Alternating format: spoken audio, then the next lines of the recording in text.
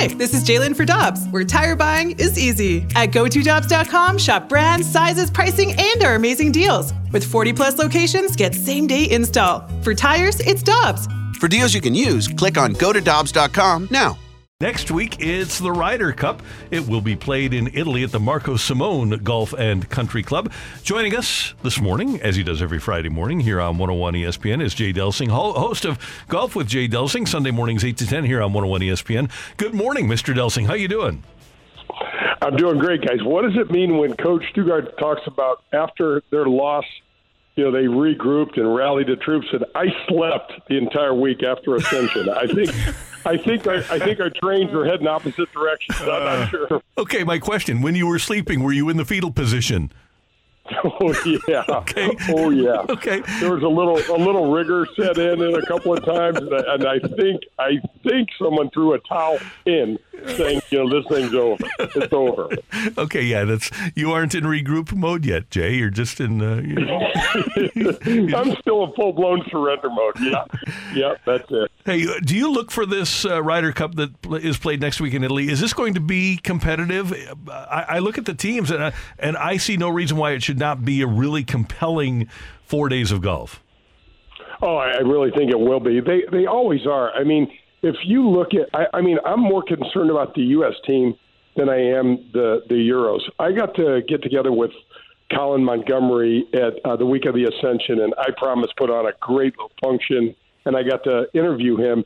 And he was trying to convince me that the Euros are a huge underdog because of their rookies and things like that, and I'm just not buying it. The European squad does a great job of picking golf courses that suit their teams extremely well. Their players, Rennie, and I think this is the biggest thing, their players have played probably 30 to 40 rounds of golf at there in Rome, and man, our U.S. team hasn't played more than 3. There's a when you get that familiarity with a golf course, I think that's a huge advantage. Well, Jay, I wanted to ask you about Parkway Central alum Michael Block earning a spot in another PGA Tour event. What do you have to say about his play? And it was obviously a stunning show recently that he was able to do. But what do you think about the local legend story just continuing to grow? Brooke, what he did at Oak Hill's impossible. I mean, it just doesn't happen. It doesn't happen for club pros. It's not that these guys, aren't necessarily good. They just don't, at that level, they just don't play an event with that kind of competition very often. I mean, to do what he did with Rory McIlroy, the hole-in-one, the whole thing, I mean, it's a scripted movie. There's no way. I mean, I was so enthralled, and I've sent him some texts. We just haven't fully connected, but I want to get him on the show and just talk a little bit about this ride that he's on, because it's, I'm in the weeds on all this stupid golf stuff. His name is popping up every week, making another hole-in-one or doing something that is kind of unexpected. So yeah, whatever he does is pretty damn amazing. I mean, I know he shot a couple of course records here in the last month or so he's obviously playing a lot of good golf. Jay, speaking of Rory McIlroy, he says he knows why he hasn't won a Masters yet. And he was on a podcast. He said, I think sometimes it's because it's the one I haven't won. The only thing I think about that week is winning it. And that's not the way to approach a golf tournament. He says, I just feel at Augusta I get too results-oriented too early instead of getting myself in the tournament and playing my way into contention like I do at every other tournament. Is that a when you're in that moment of, one of the biggest golf tournaments in the world that's happening, he's thinking about it too much instead of just playing his game, right? Absolutely, Kerry. And here's the other thing that's such a mind-numbing about Augusta. It's the only major venue that doesn't change every year. We go to Augusta in the spring. Everybody knows where the flagstick's going to be on Sunday. It just messes with you because these are really, really capable golfers that are all prepping the same way, guys. When you go to the practice rounds and everything, it's amazing to watch. Everybody is hitting chips and putts from the same area because, 99% of the time your ball's going to funnel in this little, collection area, and you're going to need to try to figure out how to handle it. And I read that article, Kerry, and I thought it was a great article because Rory said, I remember he said, there's these big scoreboards, these white scoreboards, and they're all over the place, so you can't avoid them. And I remember him saying he saw that at one point in time he was 10 strokes behind Brooks Koepka, and he said he remembers, trying to make something happen, and obviously he wound up missing the cut. And so he's got to get back into staying present, playing. It sounds so boring, you guys, but it's the only way to climb the golf mountain is one shot at a time, and you have to free it up and not worry about where it goes. It is really hard to do. Jay, I have an equipment question for you that I've never asked. We've talked a lot about the advancement of technology and equipment. Has the technology of the putter advanced substantially? It really has, Randy. So Scotty Cameron is the first to really take this to a big high level. Now, the Karsten Solheim family has been making great golf equipment, guys, since I've been a kid.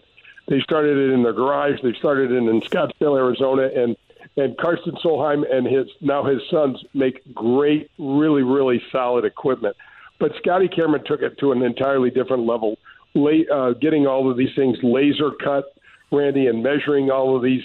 I mean, now you can get and people probably don't know this, but every putter has loft on it. You don't want to have your putter an exact straight face. Otherwise, the ball would more than likely get beat into the ground.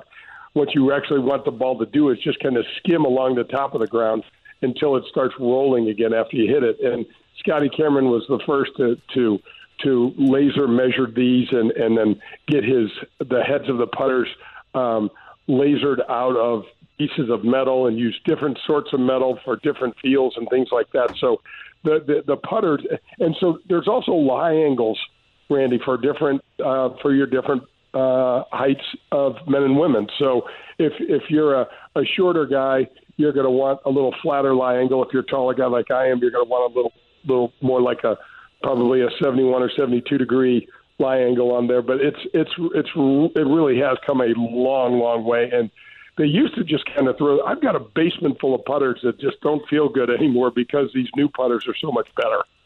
Jay, I noticed that some people switch their hands when they're putting. I think Randy does it. No, I'm not a cross-hander. Why? What's the purpose of that, and does it work better than putting normally?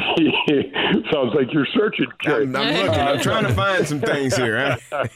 No, Gary, they're basically looking for a different sort of feel. So, I mean, there's been this overall thought, and the Golf Channel has thrown out a lot of good stuff over the years, but guys, it has really screwed up a lot of people too. And when it comes to chipping, pitching, and putting, they talk on the Golf Channel about you got to keep your hands firm and you have to keep them way ahead. And that just nobody that plays on Sunday does that unless they're under a tree trying to hit this little low shot to keep the ball real low. Their hands have to stay soft and supple. Imagine Michael Jordan shooting a free throw. He spins the ball, it comes back to him. His wrists are soft and supple, and that's where you get all of your feel, you guys. Imagine Albert Pujols trying to hit a major league, baseball while not being supple with it and quick with his hands. I mean, all of that, and guys, all that thinking slows you down. The golf swing takes just over a second to happen. You can't be thinking about a lot of stuff. One thought and one thought only. So when guys are going left hand low or cross-handed or they're doing the pencil grip, that's all these things, they're trying to just get a different feel, Carrie, and what they're looking for is just to try to make a damn putt. I mean, most of these guys would putt with a hockey stick if they thought they would get it in a hole. They really would. And I'm included in that. And there was one tour guy, I remember, he had a really short, but it was an astronomical run. Remember Happy Gilmore? Ken Green. Yeah. It was Ken Green.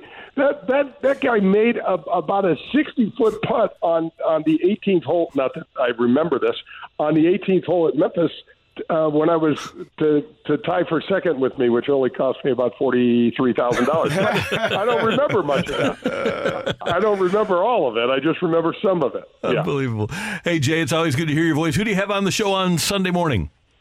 Danny Mack and I have Chris Pronger on the show, you guys, and he was so fun. I don't know if you got to see any of the celebrity shootout at the Ascension Charity Classic, but Bronx was out there with Chief and Ozzy and Robert Thomas and Hale Irwin, and somebody was chirping him on the 17th, where they had that really cool amphitheater setting down there. And Prong said to him, "You sound pretty brave up there in, row 3. Why don't you come on down to the green?" So Prong was challenging somebody out on the 17th green, and it was golf. So we were trying to make it. Yeah. It was really fun. We also, Kerry, have Mike Small, who is the University of Illinois golf coach, and I know you knew this already, Kerry, but University of Illinois men's golf team is a national powerhouse. Yes, they haven't won the national championship, but they're ballers up there, and Mike Small is really a good guy. They are really good. Yeah, so they got that going for them. That was a mouthful in that question, Randy. You got to be careful when you ask that again. I didn't stop.